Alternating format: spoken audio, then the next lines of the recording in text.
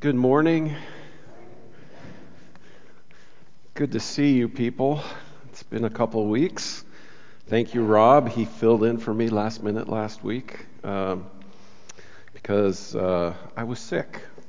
So feeling pretty miserable a week ago today with that COVID thingy. But by God's grace, we're doing better. We had a great time in Tennessee before that at our daughter Sadie's wedding. Lots of laughter, tears, grateful to welcome our new son-in-law Nathan to the family. Really excited about all of that. So it's good to be together with you. So I missed a couple weeks, but here I am. I'm back, and I'm going away again. So I just thought I'd remind you of that. This will be my last Sunday in the pulpit for a few weeks. The elders have given me a sabbatical time this summer for rest and reflections, for some study and planning to be a better minister for the Lord and for this congregation. So I'm kind of excited to go on vacation with the Lord and fill myself in ways I'm not typically able to with the rigmarole of life and ministry. So it's coming up on 4 years I've been together with this church. And we have some work to do yet, people. But the Lord says this, the writer of Hebrews says this, anyone who enters God's rest also rests from his own work, just as God did from his. And so I'm going to have a time of filling and rest, and just pray for me in that. And I'll be popping in and out. Alicia's got a job she'll be busy at, so we're going to be around more or less this summer. But last time I preached, we talked some about the power and authority available to us in God's kingdom and how we access the resources of God through faith. It's faith that makes the power of God's Spirit flow into our lives and circumstances. It's faith that does a work to help change our hearts. And there are a number of things that can block us and cut us off from the power of God. And so, consequently, a lot of Christians live fruitless and powerless lives. Not because God is withholding and He's miserly in sharing those things with us. But I think it comes down to a lot of times God is not who we most desperately want. He is not the priority of our lives. So we need to move beyond going through the motions and go deeper in our faith together. So this morning we're going to talk some about faith and discipleship, but I kind of want to remind you of some of these things that we talked about a couple weeks ago. How do we invite the power of God into our lives? We become like children of light. We become the light of the world. That's talking about real transformation.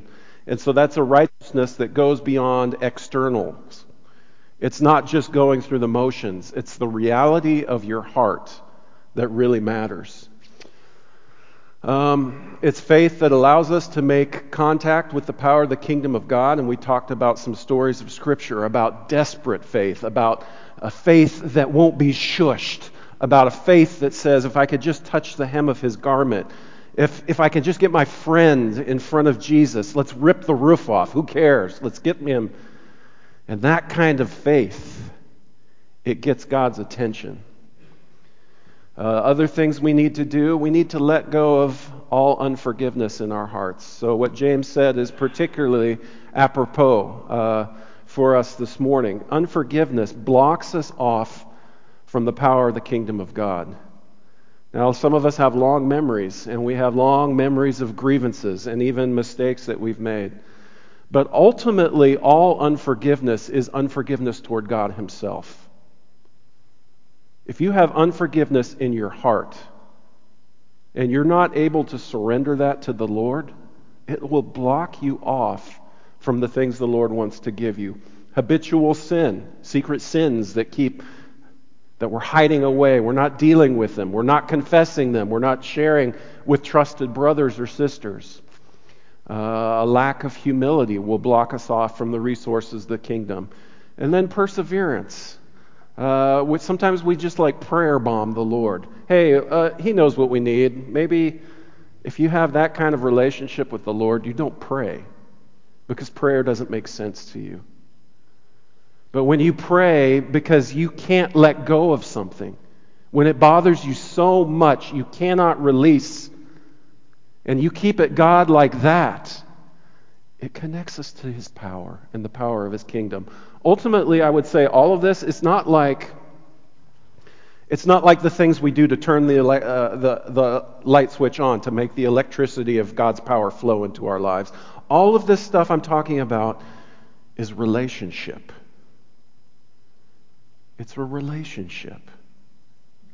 And it's all of these things are things that feed relationship. Humility feeds relationship. If you have sin and unforgiveness, those have consequences for relationship. All right. If in the end, though, I was going to pick out the greatest challenge for us accessing the power of God, I would say it centers around issues of faith. Our faith or lack thereof. And again, in Hebrews, I came across this scripture, and I never really thought about it. I just always have kind of run right past these words, but here they are.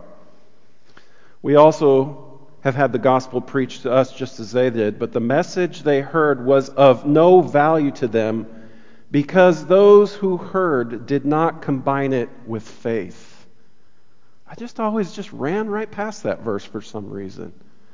That the gospel, its value, the thing that connects it and makes it valuable is faith. Then later on we're told without faith it is impossible to please God. And it's talking about seeking Him and searching for Him. A lot of people think it's impossible to please God because He has impossible standards.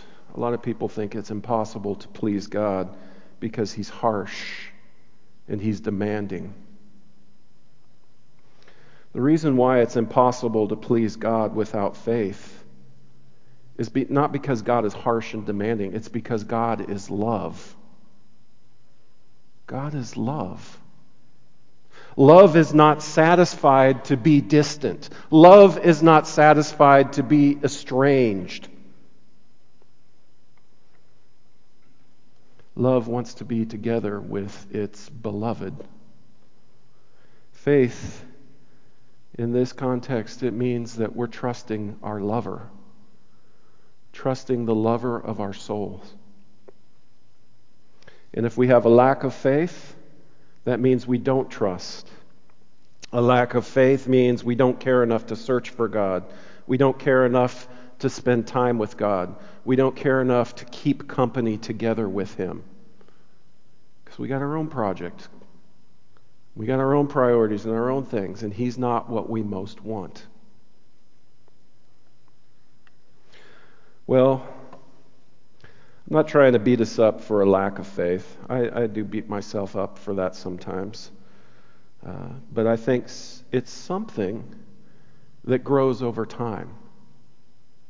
No one gets this faith stuff just by deciding one day, hey, I'm going to have faith now.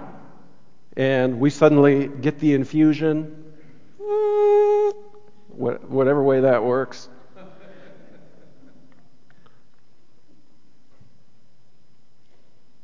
Faith is something that grows over time, and faith is necessary for connecting to the power of the kingdom of God. Jesus' disciples, we see the process that they had to go through for their faith to grow. They went together to be together with Jesus, to start learning to do the kinds of things that Jesus was doing. They saw Jesus doing these healings. They saw Jesus doing exorcisms, things that helped manifest the presence of God's kingdom among them. But it's exercising kingdom power and authority. It's not something the disciples of Jesus just decided, I'm going to do this one day, and they did it. These men spent a number of years learning together with Jesus how to do these things and investing in that kind of relationship with their Lord. So think about the apostles. It talks about in Luke chapter 9, where Jesus sends out the 12 at 12, and he gives them in that verse power and authority to do certain things. But these men had been together with Jesus, following him, watching him, learning from him. They were together with him on a full-time basis. They shared life with him. They sat at his feet, the feet of his teachings, and they witnessed the miracles that he did. And a lot of times, from my place of privilege in history, I can look back, and I'm pretty hard on the disciples a lot of times. They're just, why could they not get it? It was right there in front of them. How could they be so dumb? How could they be so blind? How could they just miss that? It was so obvious. Why couldn't they get this? But I think sometimes we need to give the disciples their due. These disciples are people who were businessmen and left their business for a number of years in order to be together with Jesus. They left their dad holding the nets in the boat, so to speak, because they saw what Jesus had and they wanted that to be a priority. And someone who doesn't think the kingdom of heaven is at least that important, whatever arrangements you would make for the continuation of your business or whatever,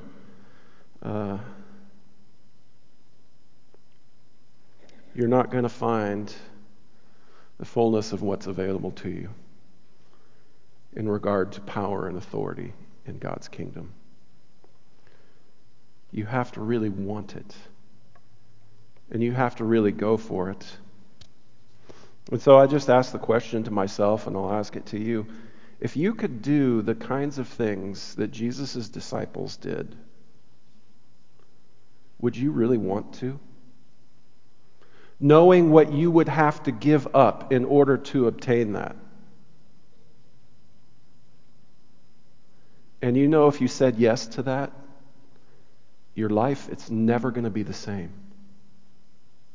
It's never going to be the same again. See, we're not talking about life as usual when we're talking about entering and stepping into the kingdom of heaven. It isn't business as usual. It's not going through the motions.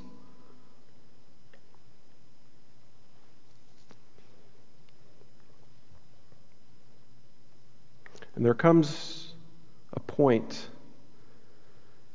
that as a disciple of Jesus, as a Christian, we have to talk about really becoming a whole different kind of person. Are you becoming a whole different kind of person? Because you're willing to follow your Savior. Not just in words, but in truth. Laying it all on the line for Jesus Christ. Growing to a point where you are really changed, where you conquer habitual sins. Where you have gone from pride to humility. Where you have moved from unfaith toward faith. Do you trust the Lord like that? And we grow into that. These people, these 12 men, they came and were taught, and they wanted what Jesus had badly enough that they were willing to give up a period of time of their lives to follow him. And it took over the rest of their lives. I wonder if they knew that when they first got into it. I don't know. Just to be together with Jesus. And that's what a disciple is. A disciple is someone who has made the decision and made arrangements in order to be together with Jesus. I'm going to spend time with him. I'm going to be with him.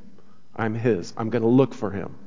I'm going to ask for him. I'm going to knock on the door. I'm going to learn how to become a light of the world. Well, after sending out the 12 in Luke chapter 9 and in chapter 10, Jesus sends out 72 other people, other disciples, maybe less highly trained, and they go out and they're exercising power in the kingdom of God as well. And in Luke chapter 10, verse 17 and 18, it says this: "The 72 returned with joy and said, 'Lord, even the demons submit to us in your name.' And he replied, 'I saw Satan fall like lightning from heaven.'" I saw Satan fall like lightning from heaven. Why is this the time that Jesus says Satan falls like lightning from heaven? Why is it at this point that Jesus says these words? Why didn't he say that at the cross? Why didn't he say that when he first appeared after his resurrection?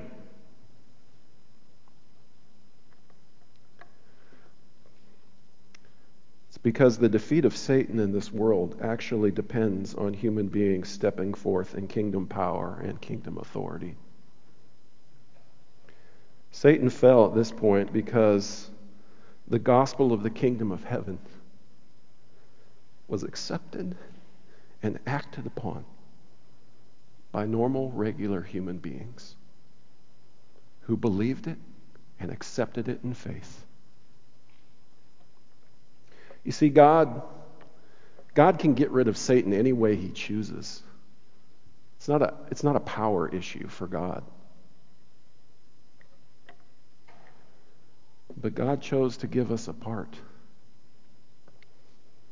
We, by God's grace, are agents of Jesus Christ in this world to overcome evil with good. We are here on a mission to overcome evil with good. In your own heart, in your family, in the relationships around you, you were put here in this world to work good to the glory of God and to defeat evil by the power of good. And God helps you in that. God can get rid of Satan any way he wants to, and he chooses to work together with us. And one of the reasons why I love the Gospels and reading through the book of Acts so much is that you read those stories, you can see the growth of the disciples. From just not having a clue and not getting it, to these men who do these amazing, miraculous things to the glory of God. Nobody gets faith and then power like this in one shot. They have to grow into it. So one of the stories, I'm just looking at stories of looking at this progression of disciples learning how to do what Jesus did. And they had a situation that stumps them. And we read about it in Matthew 17, 14 through 16. When they came to a crowd, a man approached Jesus and knelt before him. "Lord, have mercy on my son," he said. "He has seizures and is suffering greatly. He often falls into the fire or into the water. I brought him to your disciples, but they could not heal him." At this point, the disciples had been doing this ministry. They were involved in a deliverance ministry from possession, and they were involved in a healing ministry. But something about this situation stumped them. They failed. I think about those words today as a disciple of Jesus. How people come to me and want my prayers, and I pray for them. But sometimes I feel like I have very little power here, and then I realize it's never meant that I have that power. It's trusting the Lord. Is my faith strong enough that I can put those things before Him in trust of my God? Well, when this happens, Jesus says some harsh things, and then He heals the boy. But then the disciples because they had been stumped. They pulled Jesus aside to privately ask him, what went wrong? What was the problem? Well, we've been doing this, but this one didn't do. What was the problem in this situation? The disciples came to Jesus in private and asked, why couldn't we drive it out? He replied, because you have so little faith. Your faith is too small. And as you read Matthew 17:21 and a parallel passage in Mark chapter 9:29, Jesus tells us that prayer and fasting have something to do with faith as well. This kind only comes out by prayer and fasting. They're connected. There's a connection there.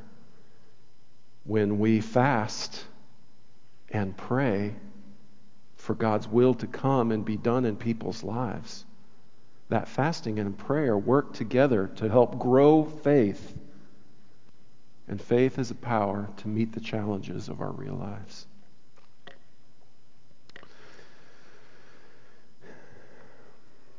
So when you come to, and I come to circumstances and situations that stump us, that we can't get around, that don't do, the power that we need just doesn't seem to be there. Have you cared enough about it to pray and fast?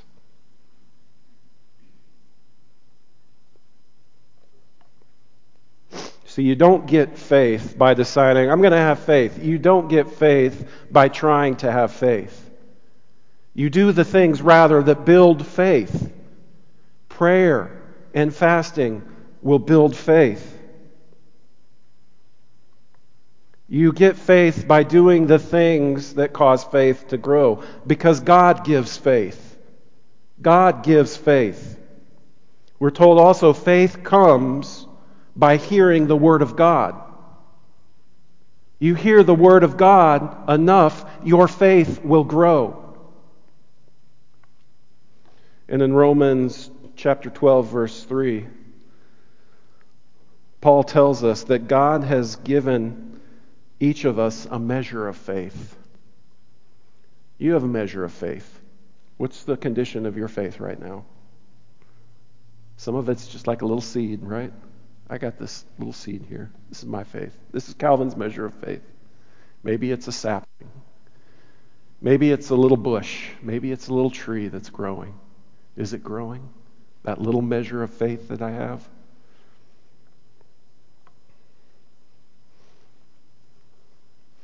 How are you using your measure of faith? How are you leveraging your circumstances in your life to glorify God right now? What is your God-given task that you're working on together with Him right now? We need to ask these kinds of questions of ourselves. And there are many ministries in the kingdom of God, a special task that God wants to partner with you to accomplish. And it could be any number of things. Because these kingdom tasks are anything we do for the glory of God and the power of God. Anything. What are you doing to try to bring glory to God?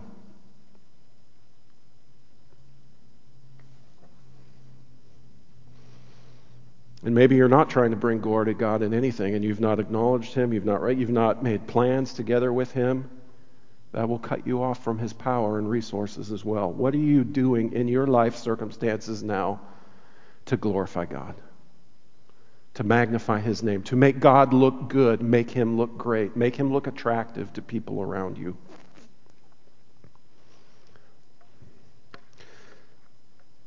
Anything we do for the glory of God and the power of God. So I like some writings of this guy called Brother Lawrence. He works in a kitchen, cooking meals for people and cleaning dishes. And he is transformed to the point where people just come from all over to listen to this man's wisdom. Because he had humility and he was working the works of the kingdom of God from a place of, he called himself the Lord of all pots and pans. From that place of humility, he worked the works of the kingdom of God. And his own faith and the faith of people around him, it grew and it flourished. So, you could be working in the power of God for the glory of God as any number of things. It's not just preaching, the guy who stands in the pulpit. The kingdom works can be any number of things. You could be a school teacher, a factory worker, a beautician, a real estate agent, a train engineer. You could be a stay-at-home parent, a nurse. You could be unemployed. You could be an auto mechanic. You could be a builder. You could maybe even work someplace like Warehouser. I don't know. And learn how to work in the power of God and for the glory of God. God has put each of us in a place. And that's hard because a lot of us don't like the place we're in right now. Our circumstances are uncomfortable. Our circumstances are unhappy. We do not like our place. And I'm not saying that we don't have good reason for moving out of that place, but rather, instead of being so quick to throw away our circumstances, saying, oh, I'm a victim, oh, I need this, if this thing happens, then maybe I can think about something for the glory of God. Why not think about the reality that you're in currently right now? How can you use your real life right now to glorify God? You remember, for most of his life, Jesus was a blue-collar worker. Don't throw your place away. I'm too old, I'm too young, I'm too whatever. And don't be like, if this, and then this, and then this happens, and this investment works out, well then, maybe I'll be in a place that I can do something for the glory of God, and think about it that way. Do good and bless people in your real life right now. Don't wait. Find good things to do and do them for the glory of God.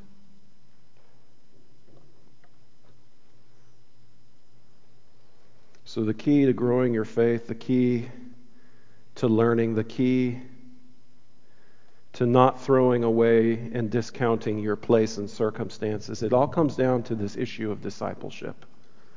Faith and discipleship. Discipleship is about a relationship.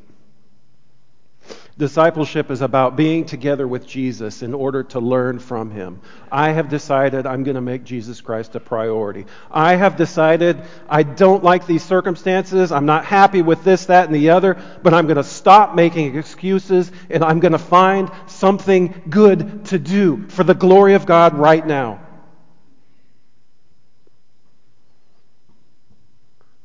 That's a process of discipleship.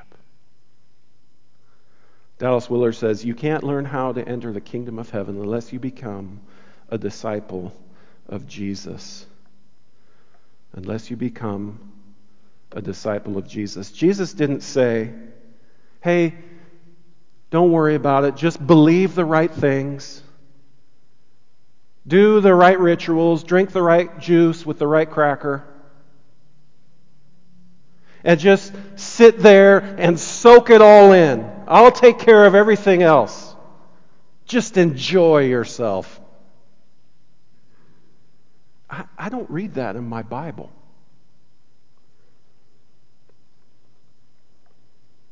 I read things like, ask, and it shall be given to you. Seek, and you shall find. Knock, and the door shall be open.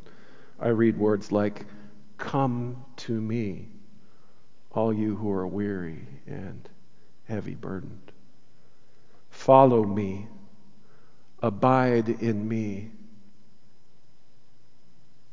Abide in me, for apart from me you can do nothing.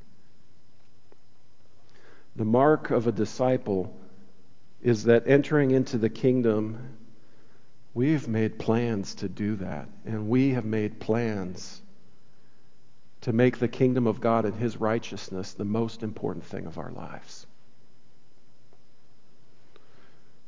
The mark of a disciple is that Jesus is who you want to be together with more than anyone else. And you make plans to do it. And you spend time together with Him.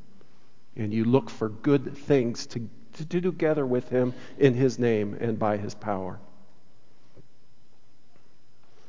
And that gets a little bit squirmy for us, because that's a question that you have to answer for yourself. You as an individual have to decide whether or not you have something more important to do than being together with Jesus. You have something better to do than making Jesus Christ your number one.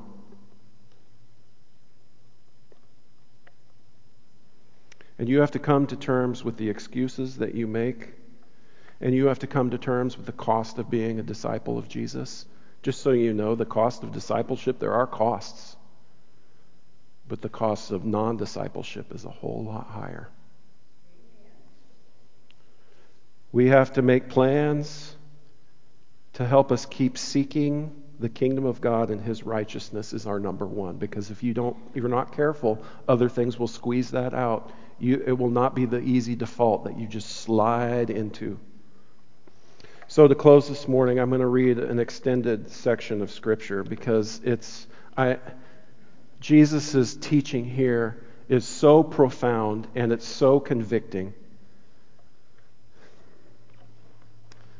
that you can't wiggle around these words. It just helps us confront the ambivalence of our own hearts. A certain man was preparing a great banquet and invited many guests. And at the time of the banquet, he sent his servant to tell those who had been invited, "Come, everything is now ready." But they all alike began to make excuses. The first said, "I've just bought a field, and I must go and see it. Please excuse me." Another said, "I've just bought 5 yoke of oxen, and I'm on my way to try them out." Oxen, that's like getting a new tractor or something. "Please excuse me." And still another said, "Hey, I just got married, so I can't come." It's nice to see the Wrights here this morning.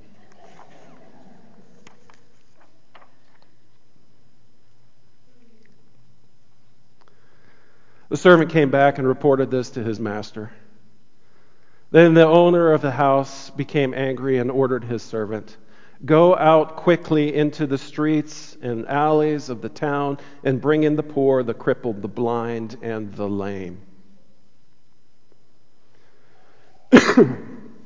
"Sir," the servant said, "what you ordered has been done, but there is still room." And then the master told his servant, "Go out to the roads and country lanes and make them come in, so that my house will be full. And I tell you, not one of those men who were invited will get to taste my banquet." And large crowds were traveling with Jesus. And turning, he said to them, "If anyone comes to me and does not hate his father and mother, his wife and children, his brothers and sisters, yes, even his own life, he cannot be my disciple. And anyone who does not carry his cross and follow me cannot be my disciple.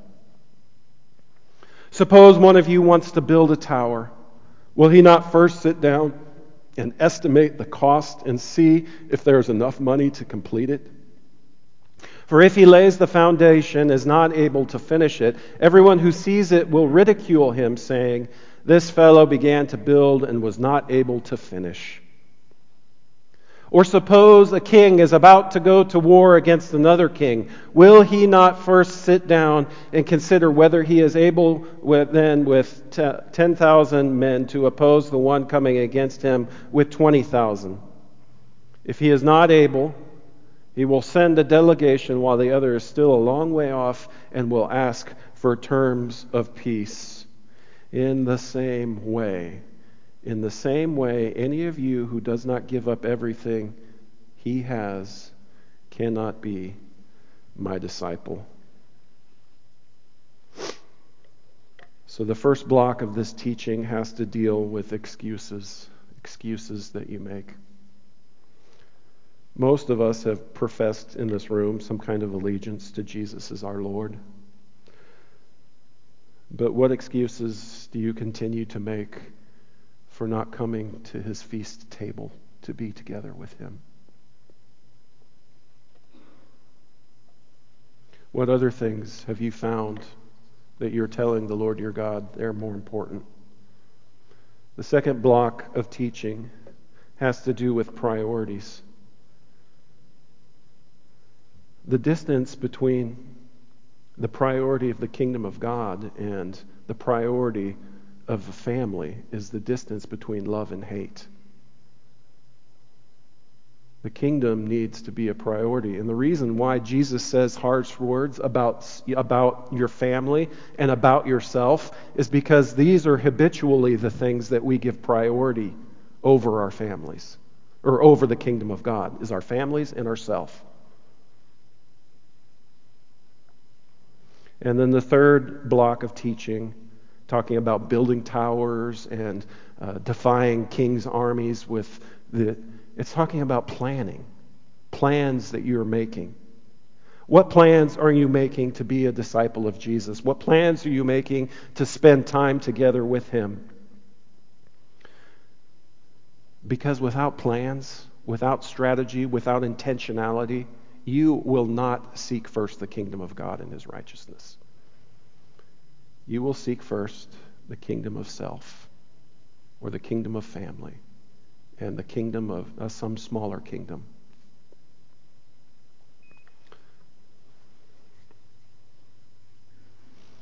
Planning. What plans and habits do you have in place to help you seek the kingdom of God and his righteousness first? So, he's telling us to take up a cross and carry that cross. So think about just what a crucifixion is. They were so common back then. There were times, anyone in the first century knew what a crucifixion was. The Romans are crucifying people all the time. Jesus was not unusual in that behalf. There were times in Jerusalem where they ran out of lumber because the Romans were crucifying so many people. But if you are a person who is being sent to death and you're carrying the means of your own execution, what's the guy who's carrying a cross thinking about? If I'm carrying a cross, marching to my execution, what am I thinking about? I'm not thinking about my investments. I'm not thinking about, did my wife make me dinner or not? A guy who's carrying a cross is not thinking about, what do I need to be doing in the garden? Or what football game is playing on TV? Or what was this situation at work that upset me or caused me grief or made me look bad or whatever? A guy who's carrying a cross is not thinking about stuff like that. The cross cuts off things like that. Changes our priorities. Things that we thought were important, they don't seem that important anymore. So to close this morning, I'll offer an invitation. I always do. I try to put the Lord on in baptism. That's a beginning step of discipleship. If you need the prayers of this church, we welcome you to come forward and share those with me when we stand and sing in just a moment. But the other invitation I want to leave to you is these hard words from Luke chapter 14. Keep chewing on these things. Keep thinking about them. What excuses are you making for not coming to the Lord's banquet? What are the true priorities of your life as revealed by the way you spend your time and your money? And what plans are you making to keep the Lord your God as the priority of your life? And maybe some good things will come of this. And maybe faith will grow.